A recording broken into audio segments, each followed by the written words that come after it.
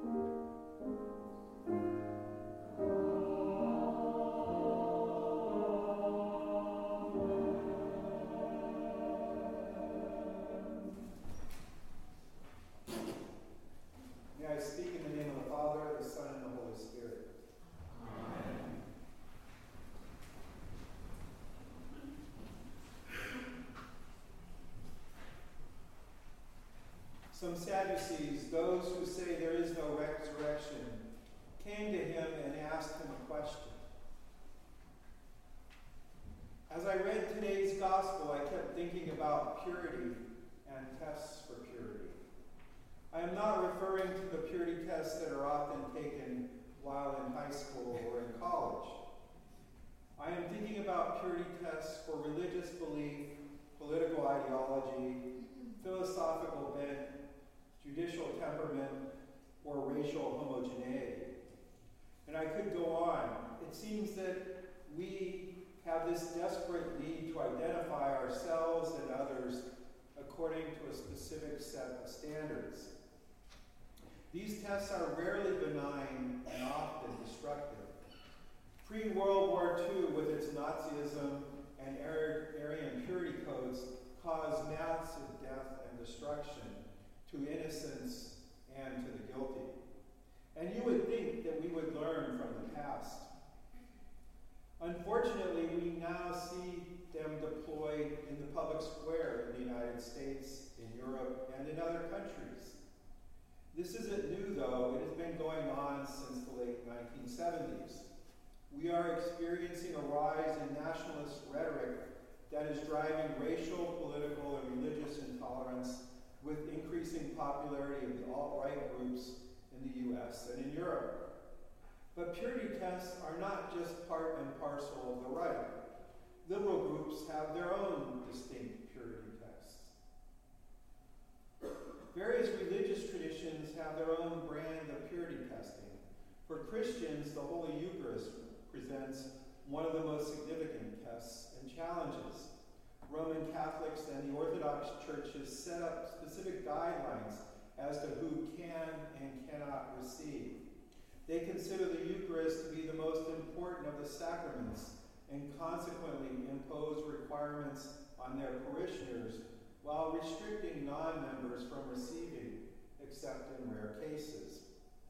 The Episcopal Church focuses on two sacraments, baptism and the Eucharist, and has its own brand of purity testing. The official policy of our national church is to allow all baptized Christians to receive the Eucharist. But the church also recognizes local customs, and we at St. Francis have a long-standing tradition of welcoming everyone to receive the Eucharist. It is how we express our hospitality to all who enter our doors. We recently added the following to our bulletin. Come and join us at God's table. Be fed by God's gift of grace through the presence of Jesus. Rather than impose a purity test, we are attempting to live what the Episcopal signpost says. The Episcopal Church welcomes you. The Bible is filled with purity tests ranging from circumcision, various forms of ritual purity, to theological tests.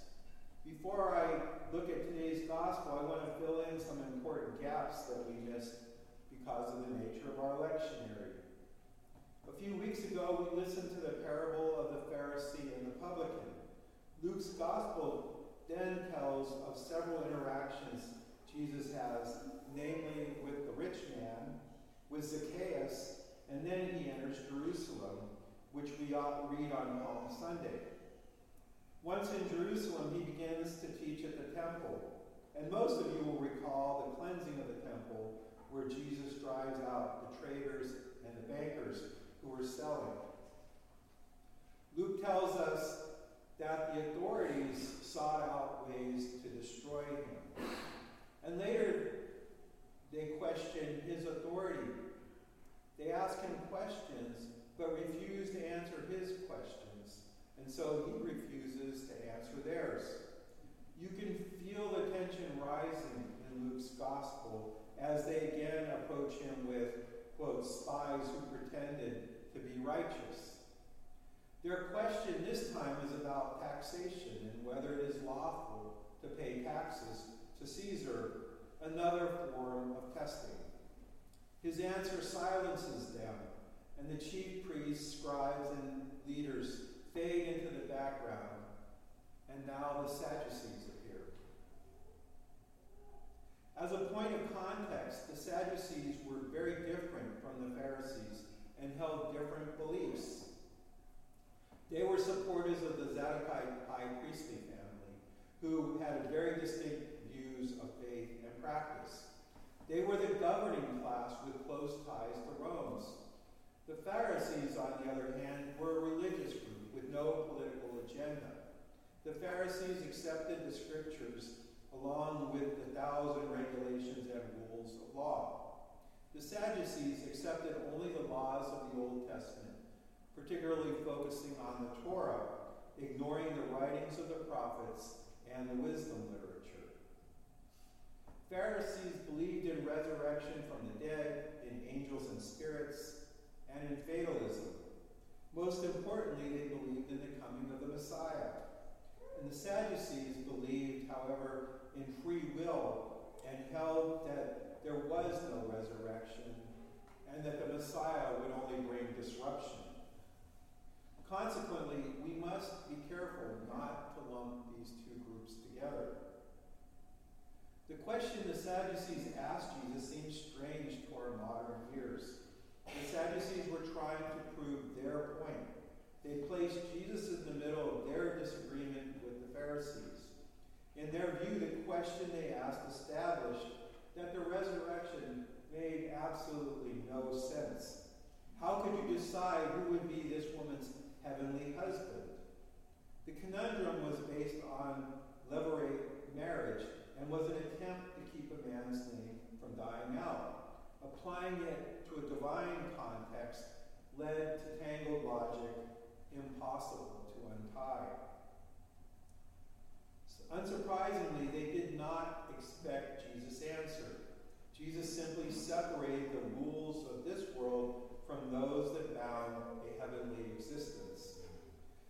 marriage satisfies a need in this world, but has no place in our resurrected life. Those who God considered worthy of a place in that age and in the resurrection from the dead neither marry or are given in marriage, he said. Indeed, they cannot die anymore because they are like angels and are children of God, and being children of the resurrection. Jesus points out that the resurrection existence is in a deathless realm. He explains that a post-resurrection world is deathless, and those who God finds worthy will never again suffer death, nor disease, nor accident, nor any of the other trials we face on earth. He promises a new way of existing, transformed into a new state of being. Because the Sadducees believed the Torah, he asks them about Moses, who called God the God of Abraham, the God of Isaac, and the God of Jacob. He answers their question and then asks his own riddle. If God were the God of dead patriarchs who no longer exist, then why would God continue to use that title? So what does this text mean to us who live in the 21st century in this city of San Francisco? We're not worried about levirate marriage. It is not a thing for us. But we do face the question of the resurrection. Every Easter season we face that question. What is the resurrection? Was it a physical resurrection of Jesus' body or of his spirit? What did the disciples witness?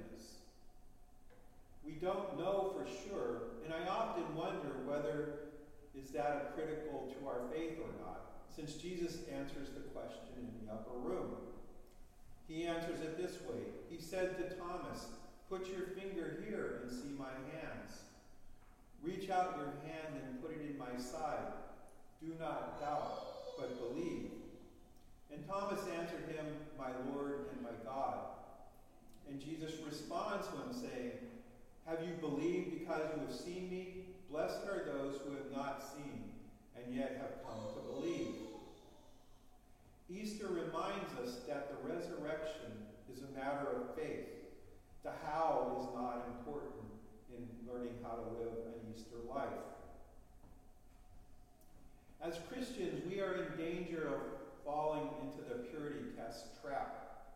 Jesus' answers when these types of tests were posed to him were always unexpected. He leaves us with the reminder that God's ways are not our ways.